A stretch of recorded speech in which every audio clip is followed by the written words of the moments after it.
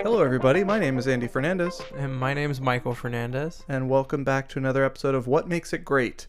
Today, we are talking about Some Like It Hot from 1959, I believe. Yeah, we've got to be in the last year. I think this is the final year. Number 14 on the AFI Top 100, and then the 10th anniversary, number 22. Really? Yes. That's and directed by very high. Billy Wilder. Yeah, it is very high. And what else did that guy do again? Billy Wilder has done, I believe, Sunset Boulevard that we've talked about, Okay. and other things. I don't remember, but yes, very interesting how highly ranked it is. Full disclosure, I did not do any research on this one, but I can talk about the experience because I kind of enjoyed it. Watched it differently than you, though. You watched it with commercials again.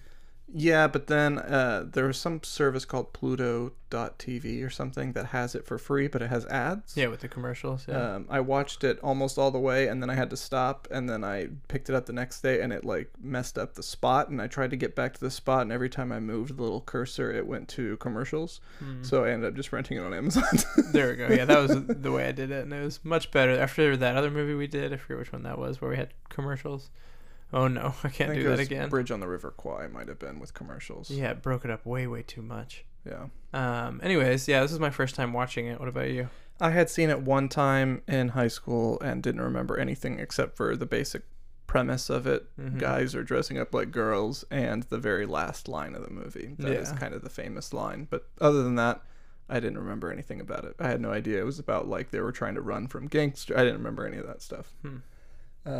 So it was very much a kind of a first time viewing experience, largely. I was just actually talking to our dad, and he was like, "Oh yeah," I was like, "We're just about to record Something Like It Hot." He's like, "Oh yeah, what'd you think?" And I was like, "I think it's good. I appreciate it, but I think comedy is the hardest thing to nail in terms of it doesn't stand. It's hard for comedy to stand the test of time. I feel like."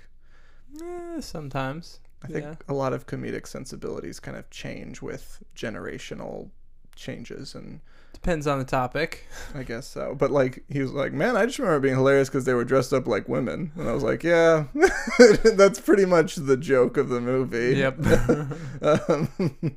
And they just beat you over the head with it. And there are times when it's hilarious what they do, and then there are times when it's like, well, you can only stretch this so far, for my opinion. But I thought overall it was good, and I appreciate it for a couple of things that it does. So, But we'll talk about that later.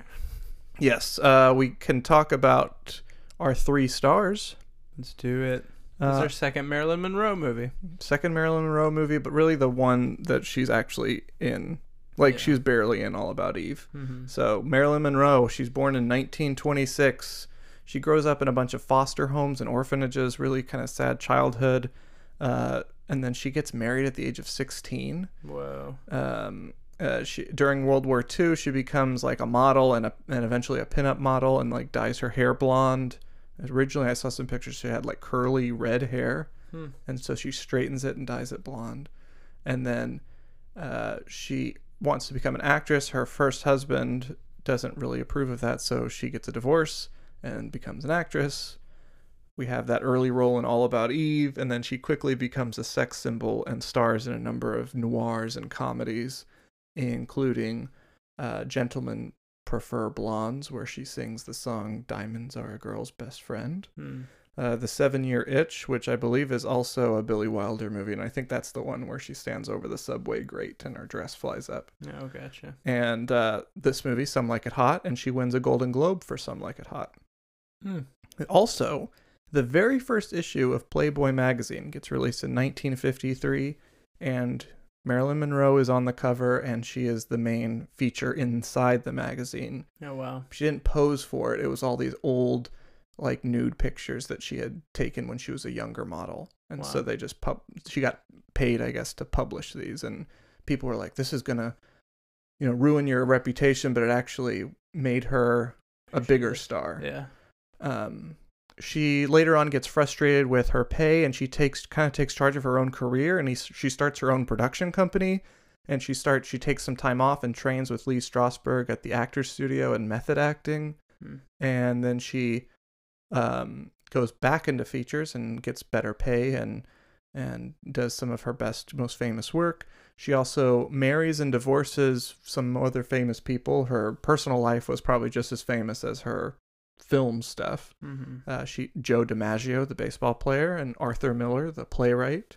She married and divorced both of them, and she dates some other people like Frank Sinatra and a number of other big celebrities of the time.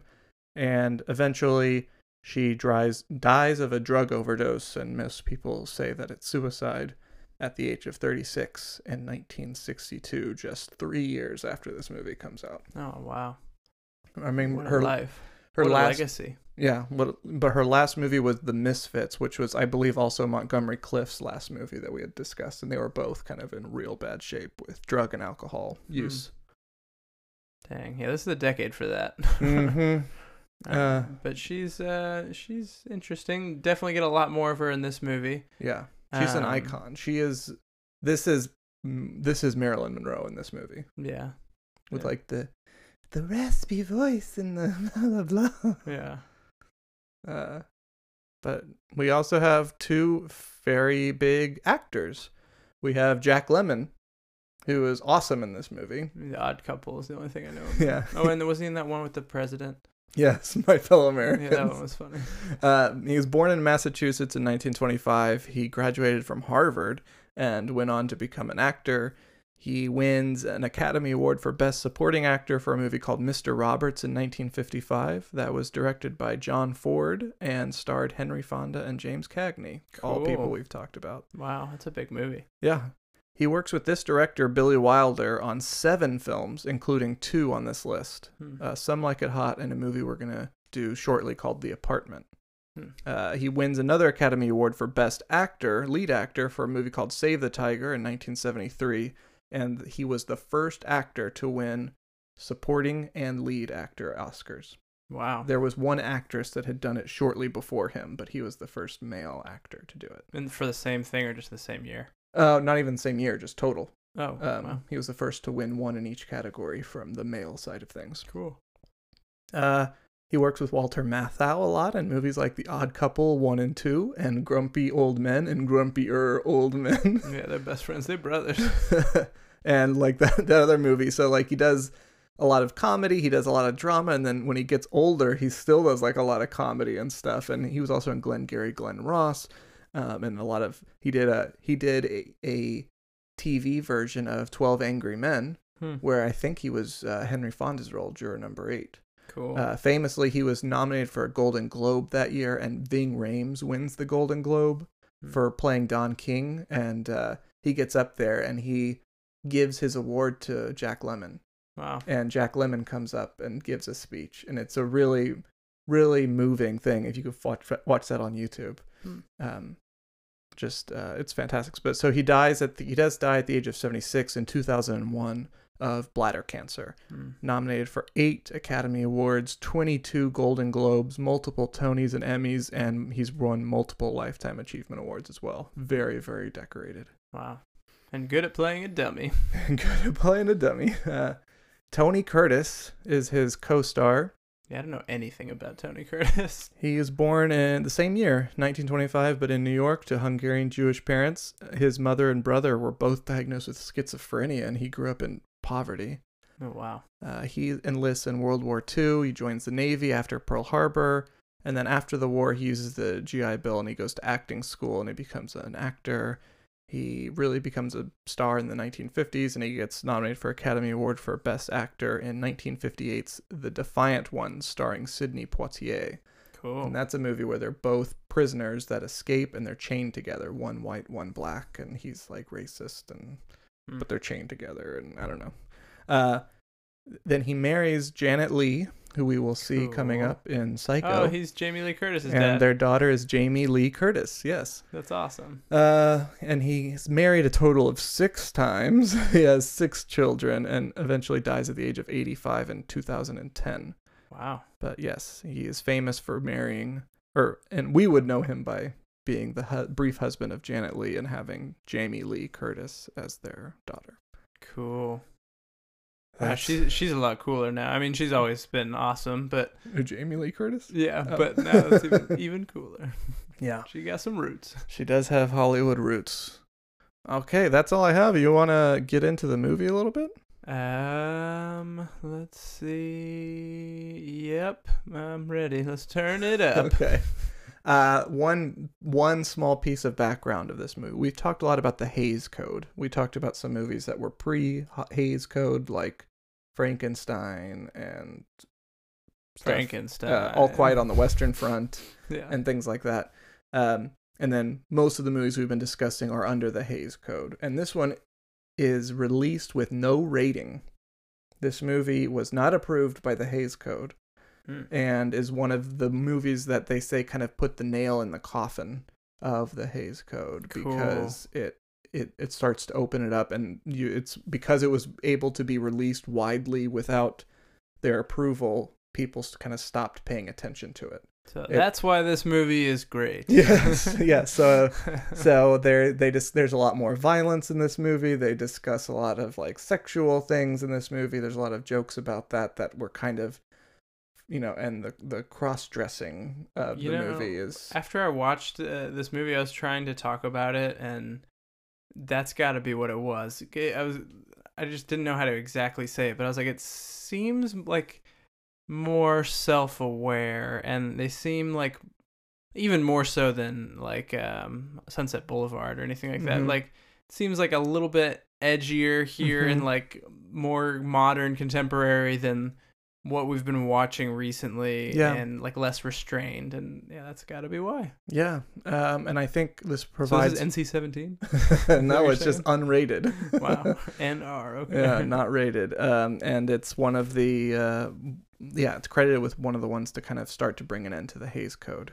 So I hope that the movies we see after this will start to open up a little bit more creatively too, and discuss a little more controversial subject matter and everything. So. Not that like the necrophilia in Vertigo was like not controversial enough or anything like that, but yeah, I mean, you can see it like the movie starting to get this direction. And then this is one that was like, we're not even going to be released with approval from there. We're just going to release it. And the studio's like, yeah, that's fine. Here come the 60s, basically. Yeah. 60s and 70s. Here we go. But what was I going to say about that? It does feel more modern and everything, content-wise, but it is another black and white movie. Yeah, it's black and white. It's one of the outliers, I feel like, now. Most of the movies we've been watching have been in color recently. Of course, isn't Psycho in black and white? Yeah. That's the first movie of the 60s, right? I think so. And I think The Apartment is black and white, too, which is another one we're going to do. So we'll still have some scattered in, but yeah, for the most part. And I was reading that the reason why this one, it had it in Marilyn Monroe's contract that all of her movies had to be in color.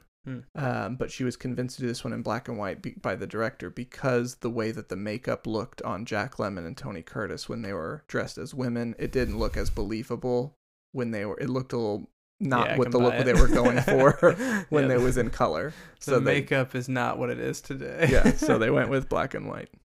But, that makes Citizen Kane all the better. But because of how good the makeup is in that movie. It was really good, but then it was also in black and white, so it didn't have to be that good. Right. So black and white, we get credits with this big jazz band score.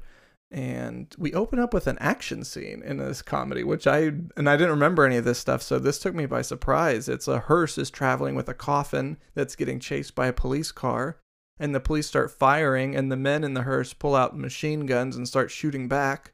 And I put, like, these car stunts are super impressive looking. They're going really fast and swerving and crashing. And it's like Rebel Without a Cause. Yeah, it looked really good. The hearse is revealed to be filled with alcohol, and a title card appears stating that it's Chicago 1929. So these are gangsters. It's the Prohibition era. And they are... smuggling booze. Yes, that's going to a speakeasy. Yeah, the hearse makes it to a funeral parlor. The police surround the place and get ready to go in, and the funeral parlor actually is a speakeasy. I love this stuff. All the little I don't know. It seemed like a really trendy bar, right. But it's in Prohibition, so it's totally illegal. But they're like, what is it? You're gonna be pallbearers or pallbearers. Like, I'm going to the service. I'm a member of the family or whatever. Yeah. You know, they're like, there's all this code, and it's like, why don't I want to sit over there? It's like, oh, that's for if you're mourning or whatever. That's the viewing. I don't know, all that stuff. It's all funeral or like centered. Yeah, and there's smoking and drinking and dancing girls, and it's clearly run by the mob. They serve coffee. They don't serve alcohol. And it reminded me of I think it was Horse Feathers, the Marx Brothers, where there's a speakeasy, and they're like, they sell ice, and that's the language that they use to get around it. We see Tony Curtis playing a character named Joe, and Jack Lemmon playing a character named Jerry, and they're in the band.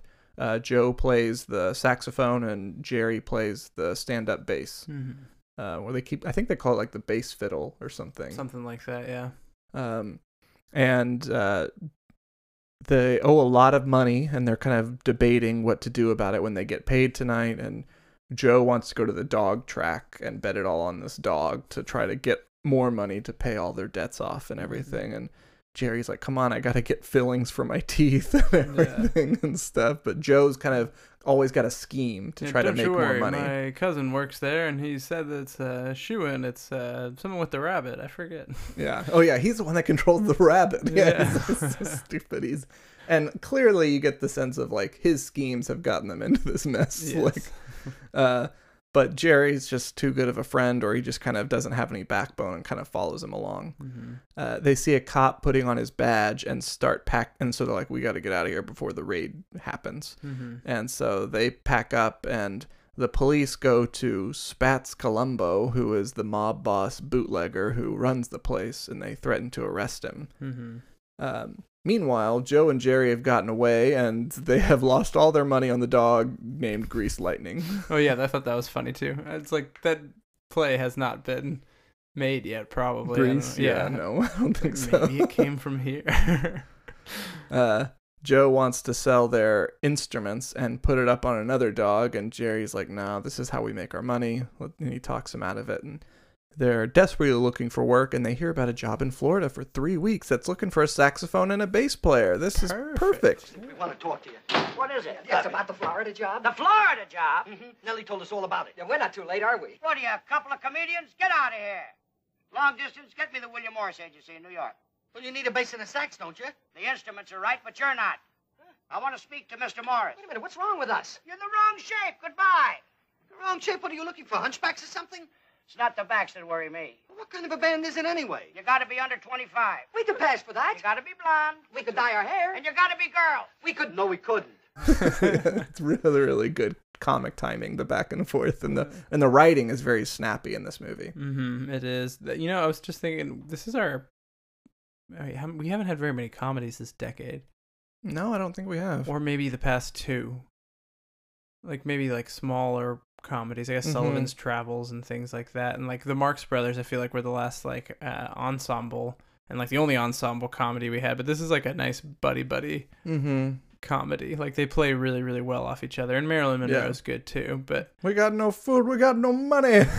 What have we got? I don't know. What have you got? That's what it kind of reminds me of the back and forth between Cosmo and Don Lockwood. Yes, that's right. And Singing in the Rain too. Yeah. But that's more of a musical. Yeah, it has comedic parts.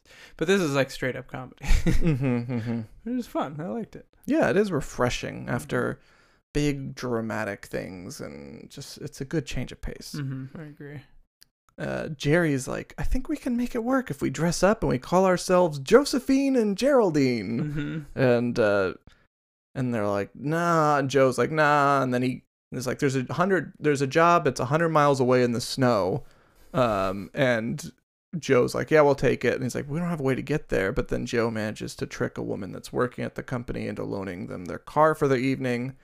But when they go to pick it up in the garage, there's Spats Colombo and his mob, and they arrive and they kill like Toothpick Charlie or something like it, and like a bunch of other people with machine guns.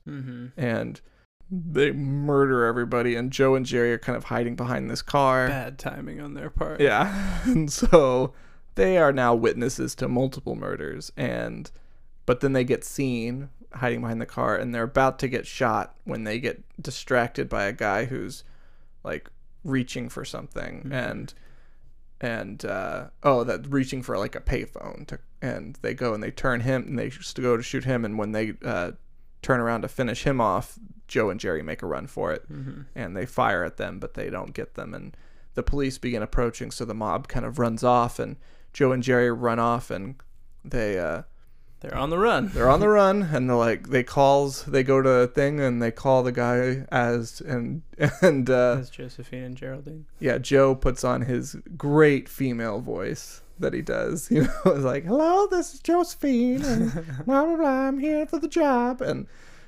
cut to them dressed up like women at the train station. Yeah, but they're clearly men. Yeah.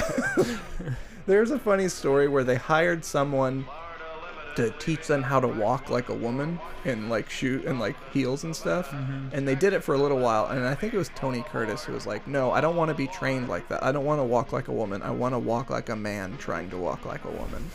I was like, oh, good point. That's an actor. Yeah, that's an actor's mind there. What's the matter now? How do they walk in these things, huh? How do they keep their balance? Must be the way the weight is distributed. Now, come on. Yeah, they don't really look very much like women at all. Yeah. But I think later on, Tootsie, when does that come out?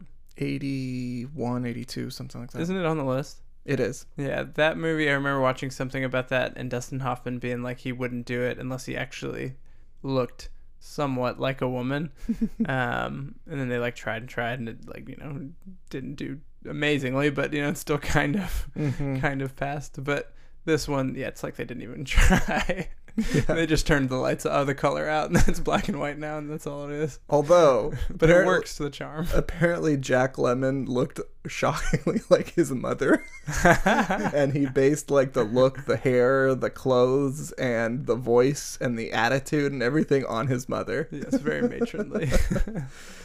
So he's basically playing his mom in the movie. We see Marilyn Monroe walk past, and they stare at her, and I think Jerry's like, it's like Jell-O on springs. Yeah. That's funny that you were talking about how they learned to walk like women, because then they say a line where they're like, where do you learn to walk like that, or something like that. They like talk about how she's walking apart from the Jell-O on springs. They get on the train as Josephine and Daphne. And he like, changes his name on the spot. And he's like, what the hell? And Joe asks Jerry, he's like, Daphne? He's like, I never did like the name Geraldine, even though he's the one that came up with it earlier in the movie, or suggested it. Yeah, whatever. He's a weird guy. But it starts this thing where Jerry/Daphne starts to like really get maybe a little too comfortable in the role of Daphne. Yes, which she does. Yeah. Comes back to haunt him. Right. They pass through the girls on the train, and Daphne's excited and just immediately starts flirting and talking with everyone and fitting right in. And Josephine is mad and accidentally tears Daphne's chests. She's like, you just tore my chest. And so he has to go fix it in the bathroom or something. You just tore the other one. Yeah. Like the whole scene he keeps on. Yeah, because he's about to go into the men's room, and he's like, not so fast, Daphne. And they like pulls him and tears the other one. And he's like, go into the ladies' room. I wanted to say they like talked about the alcohol rule before that on the bus or on the troop or something. Maybe not. They discuss it here, I think, in the next scene. Well, because I know that they catch her in there. Yeah. Or she comes in afterwards, is what it is. Yeah, she's already in there when they go in, and she, and by she, we mean Marilyn Monroe. I'm Sugar Cane. Hi. Sugar cane? Yeah, I changed. It used to be Sugar Kowalczyk. You Polish? Yes. I come from this musical family. My mother is a piano teacher. My father was a conductor. Where did he conduct? On the Baltimore and Ohio. Oh. I play the ukulele and I sing, too. Sings, too. Well, I don't have much of a voice, but then this isn't much of a band, either. I'm only with them because I'm running away. Running away from what? Oh, don't get me started on that. And they're not allowed to drink alcohol, and she's already been caught with alcohol a number of times, so don't rat on me kind of a thing. Mm-hmm. And you can tell that Joe and Jerry / Josephine and Daphne are just like totally smitten with her. And so it begins, the competition. Mm-hmm. Who can win her heart? Yeah. So the whole band is practicing, being led by the lady, Sweet Sue. Mm-hmm. She's the one who's kind of in charge of the band. And there's another guy named Mr. Beanstalk, who's the only man that's with them, and I guess he's kind of like their chaperone. Something like that, yeah. But he comes in handy really well right here. Yeah, so they're practicing, and Sweet Sue tells them to kind of like loosen up. They're too stiff. Yeah, he calls out the two new girls and like, Mm-hmm. what is that? And then they cut back in the next take. They're doing all these tricks and stuff. Jack Lemmon keeps on spinning his stand-up bass all the time. Like that's his big thing. Slap it a couple times, spin, slap it. Yeah. And we also see a bunch of bullet holes in the bass. She's like, what are those? Yeah, which come back later. Sugar Cane gets up and she sings and dances, and when she's doing that, her flask falls out. Mm-hmm. And Daphne saves her by saying that it's his flask. I think there's a part here whenever he's spinning his bass and then he spins it around backwards and he's just staring at Marilyn Monroe and he just like plays it. He's not playing it. Yeah. It's just like the opposite like side, and then Tony Curtis hits him and he spins it back around. Mm-hmm, mm-hmm. And when they have this flask, Mr. Beanstalk, there are the 2 flask rules falls out, on that's this right. trip. There's no alcohol and no men. And so we're in trouble if we get caught, kind of a thing, but on multiple levels. And Jerry's like, I would never bring any men on here. As they're going to bed that night, Daphne is still flirting with all the women. And Josephine... Oh, hold on. Before that, though, that scene, though, whenever the instructor and the Beanstalk guy, they're like Mr. Beanstalk. calling her out and like about to get in trouble, and then Daphne, Jerry, like steps in and is like, oh no, it's mine, like I'm gonna cover for her, and wink or something like that. Yeah, then they say the rules and no drinking and no men, like, oh, we wouldn't get caught dead with them, and he's like, they're vile creatures, always they only have one thing on their mind. And then he like looks at Mr. Beanstalk and he's like, oh, that's uncalled for or something like that. And like, I don't know, he gets offended. Beanstalk off their tail really quick by that, and he's like, oh man, they're mean, they're unruly, I don't like them. But I thought that was funny. They have a lot of stupid jokes like that where they just like crap on themselves, like self-deprecating humor about men, and then they're under, it's funny.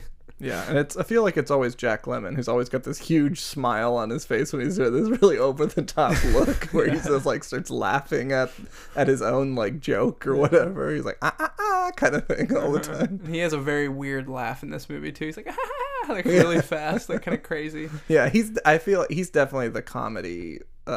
He brings the jokes the most in this movie. Yeah, then Tony Curtis is more of the straight man, even though he's just but he has a cross-dresser. But he has a really good thing that makes me crack up later on in this movie. Yes, even though he's hiding, he's hiding out. They're both doing this to save their lives here, right? Yeah. So yeah, that night they're all kind of getting into their bunks, and Jerry as Daphne is just still flirting away and is like, good night, girls, good night. And they're like, good night, Daphne, and all this stuff. And it's like, you better like not, Tony Curtis tells me, you better not like leave this bunk or do anything stupid. Like, come on, like we gotta be undercover here. He's like, remember, you're a girl. You're a girl, you're a girl, you're a girl. And he's like, I'm a girl, I'm a girl, I'm a girl, to remind himself to get rid of his like male instincts. And then that night, Sugar sneaks out and wakes up Daphne to thank her, but as she's doing so, Sweet Sue walks by, so Sugar gets up into Daphne's bed, and like they close the little curtain that protect to block out from the little hallway, and they're hiding up there and cuddling, and you know, Daphne is of course like, you know, how can I thank you? And it's like, I could think of a million ways. It's so stupid. Yeah, it's so dumb. And they begin to proceed to have a big old party. Yeah, he's like, let's get some. He sneaks some whiskey from Josephine's bunk down below, and another girl comes up. I've got vermouth, and like, we can have Cosmos or whatever, Manhattans or what, I don't know. And then they another like, someone, where's the ice? Someone go get the cocktail shaker, and somebody else go get the ice. And then I got cheese and crackers. Oh yeah, come over. We're over here. And they're like, it's like the scene in Marx Brothers. That's exactly what I wrote down too. The stateroom or whatever scene. There's so many. There's like a dozen girls up in this tiny little space. Hey, honey, what's that? Party in upper 7. A party? I'll get some cheese and crackers. I'll get a cocktail shaker. You get a corkscrew. Okay. Hey, Rosella, there's a party in upper 7. Yeah? You got a corkscrew? No, but Stella has. Well, go get some paper cups. Yeah, drinks and food and just everybody and still somehow Josephine's down below and he's asleep. doesn't know what's going on. Well, until Sugar, eventually Josephine wakes up, and Sugar is this big thing of ice, and she's chopping up the ice. And Josephine goes to join her and is talking about and learning a little bit more about her character. She used to work in a lot of male bands, and she kept falling for the saxophone players. I can't trust myself. I have this thing about saxophone players, especially tenor sax. Really? I don't know what it is, but they just curdle me. All they have to do is play 8 bars of Come to Me, My Melancholy Baby, and my spine turns to custard. I get goose pimply all over, and I come to him. That's all? Every time. He's like, oh, really? Yeah, and so they keep flirting, and meanwhile, Daphne's getting like tickled, and ice dropped down the back of his like night dress and stuff, and Jerry's like cracking up, and then until eventually he pulls the emergency brake, and they all come crashing and falling out, just like the end of the stateroom scene in A Night at the Opera. Yeah, it's pretty good. I know it's not as good as the stateroom scene, Right. but it is still pretty darn hilarious. Yeah, and you can see the influences clearly. They arrive in Florida, and all of these old millionaire men are watching them come out of their bus and into the hotel. One of them is Osgood Fielding III, and he flirts with Daphne and carries the instruments in for her, and he asks if she's uses a bow or if she plucks it, and she's like, I slap it. Slap it sometimes.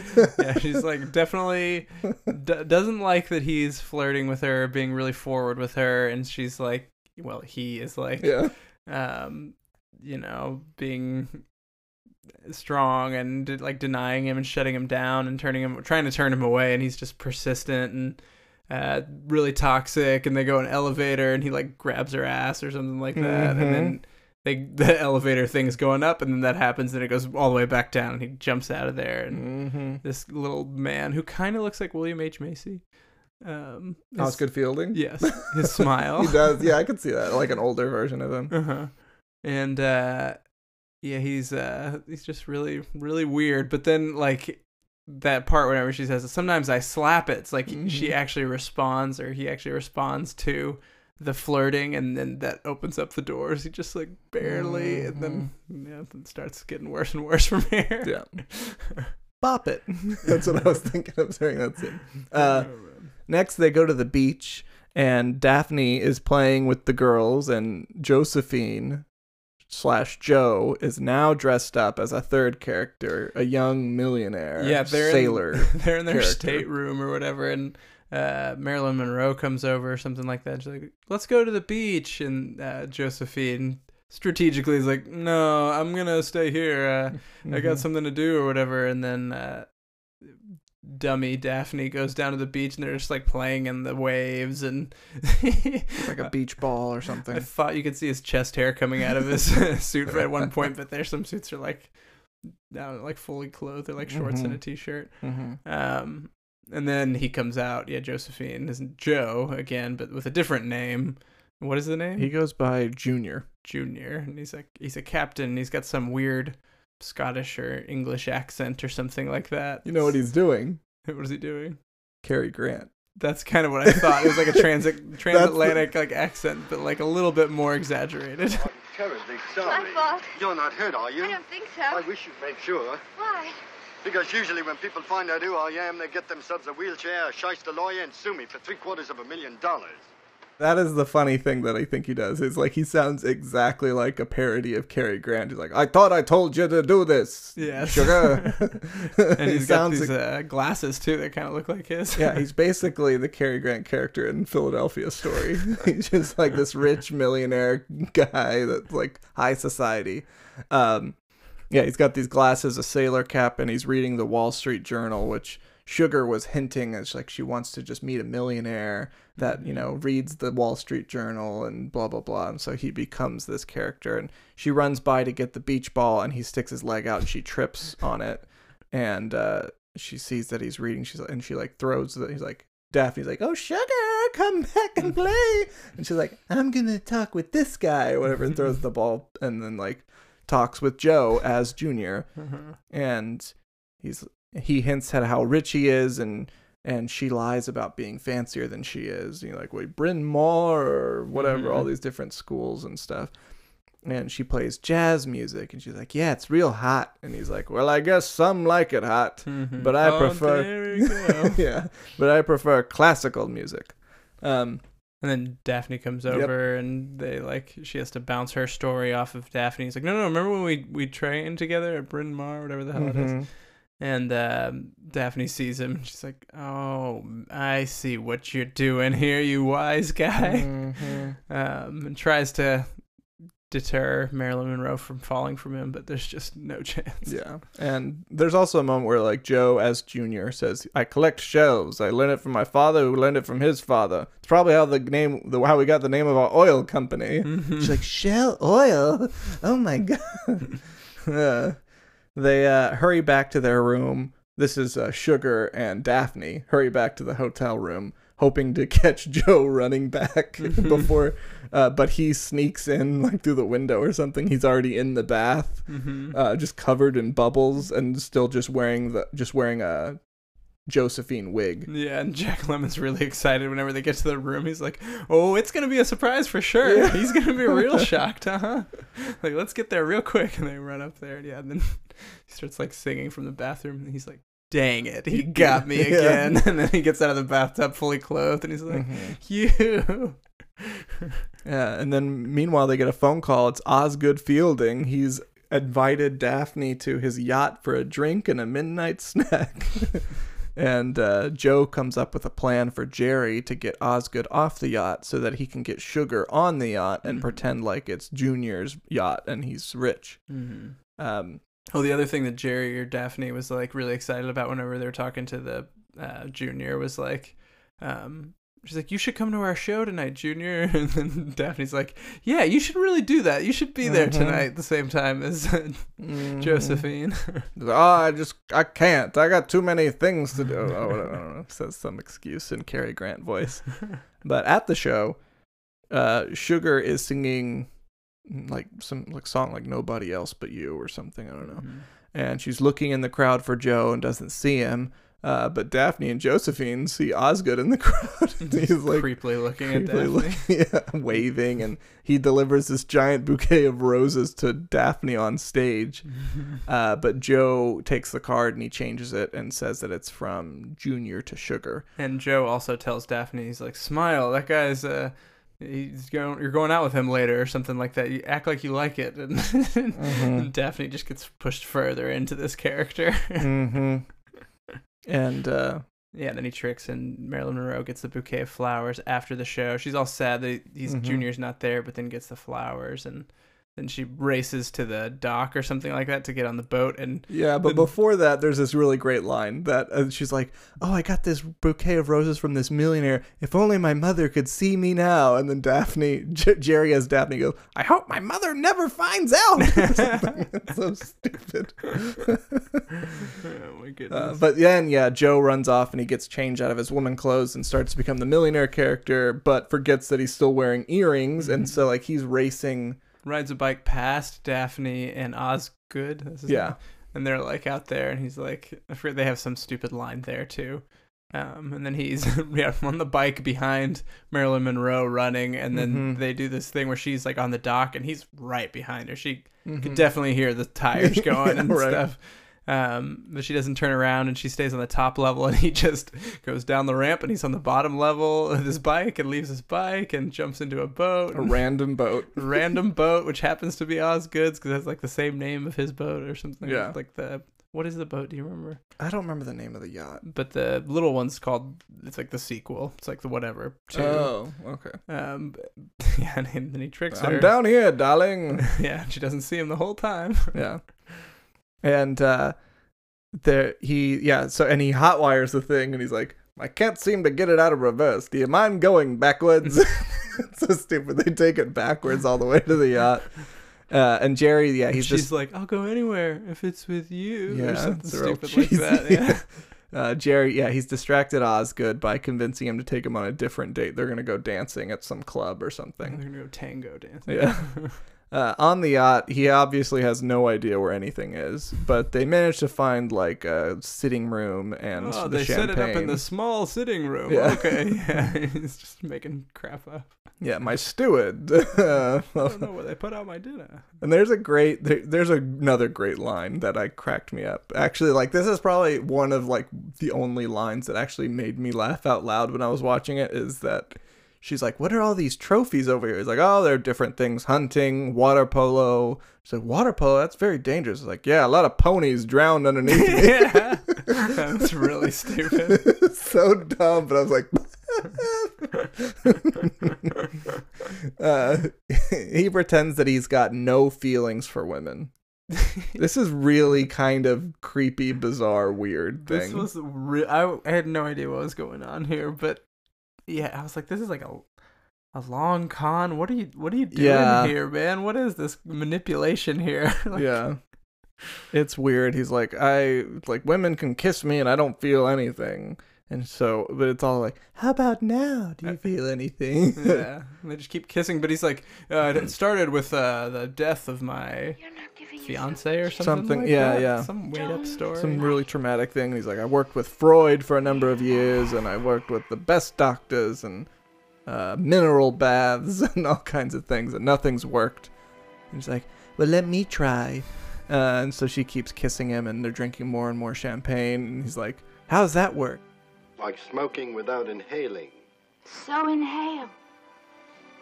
And then she kisses him more, but then cut to The tango. Yeah, cut to Jerry / Daphne and Osgood dancing the tango. Cheek to cheek with a rose in Jack Lemmon's mouth, and they turn, and then Osgood takes the rose out of his mouth. Perfect. It's just ridiculous. Yeah. And there's like another, and they keep going back and forth, where it's like back and forth between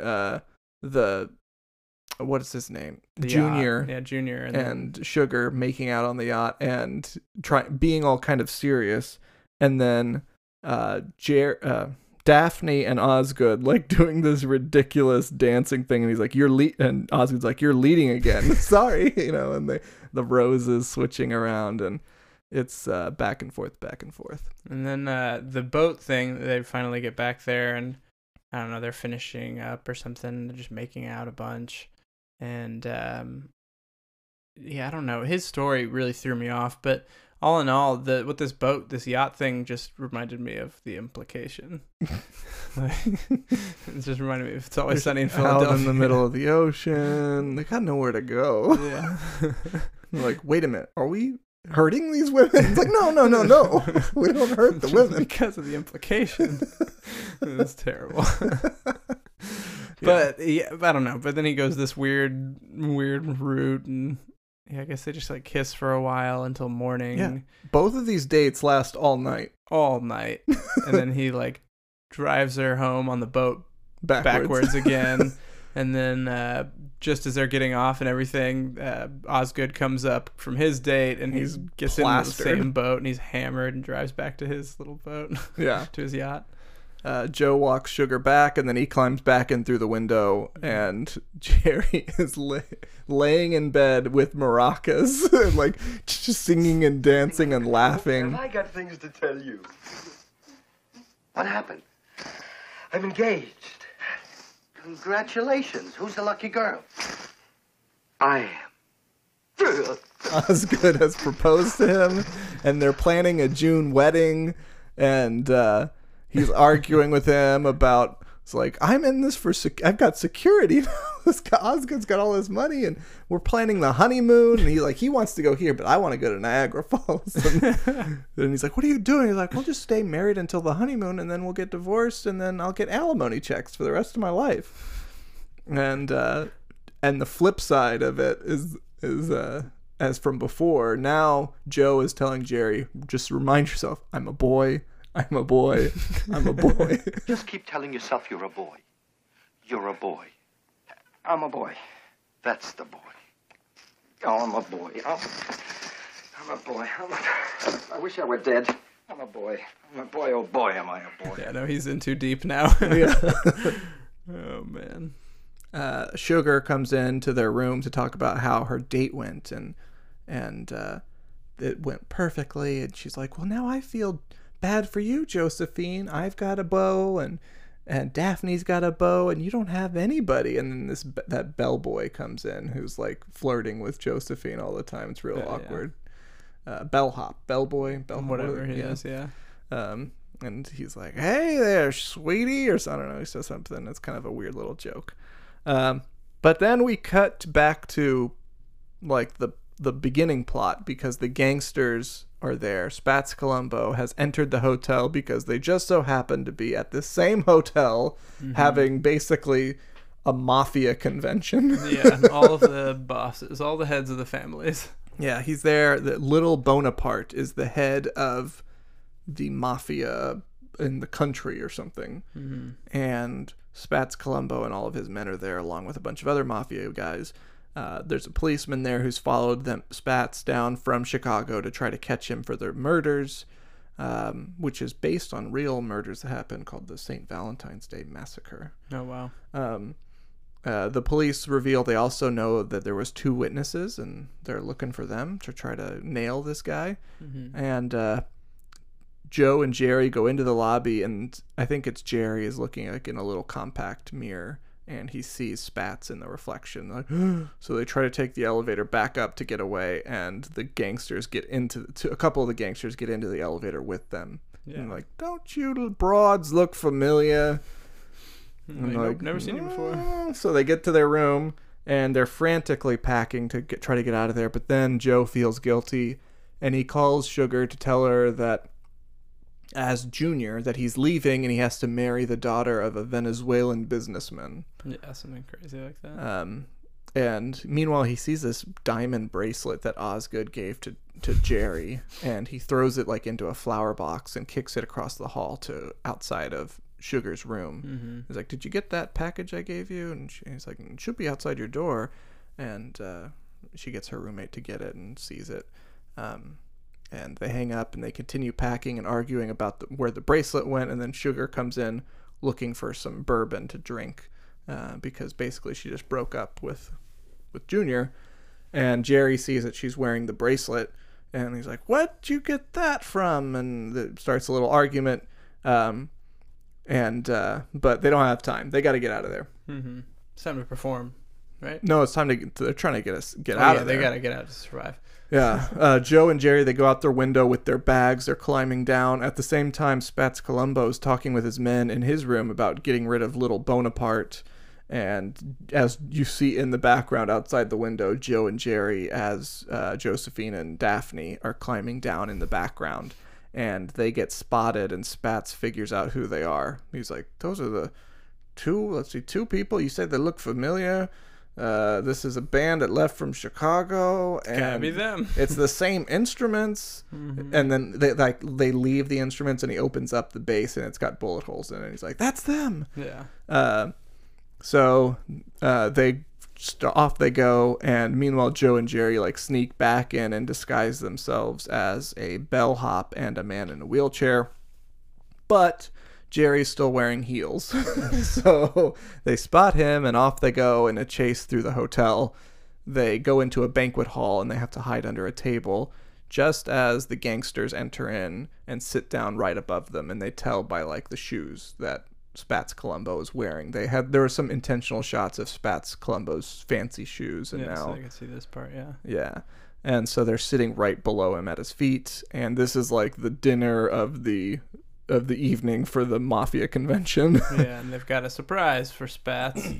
Yeah, little Bonaparte, he's planned to have a guy pop out of a big cake to shoot Spats.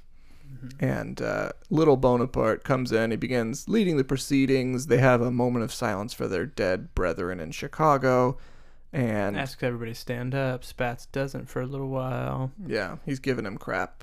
And they like, well, we need to honor Spats with a birthday. And he's like, it was my birthday like a month ago. And it's like, that's fine. Sorry, dropped my phone. They start singing for He's a Jolly Good Fellow as they're wheeling in this big cake, and at the end, for nobody can deny, boom, the guy pops out with a Tommy gun and blows them all the damn hell away.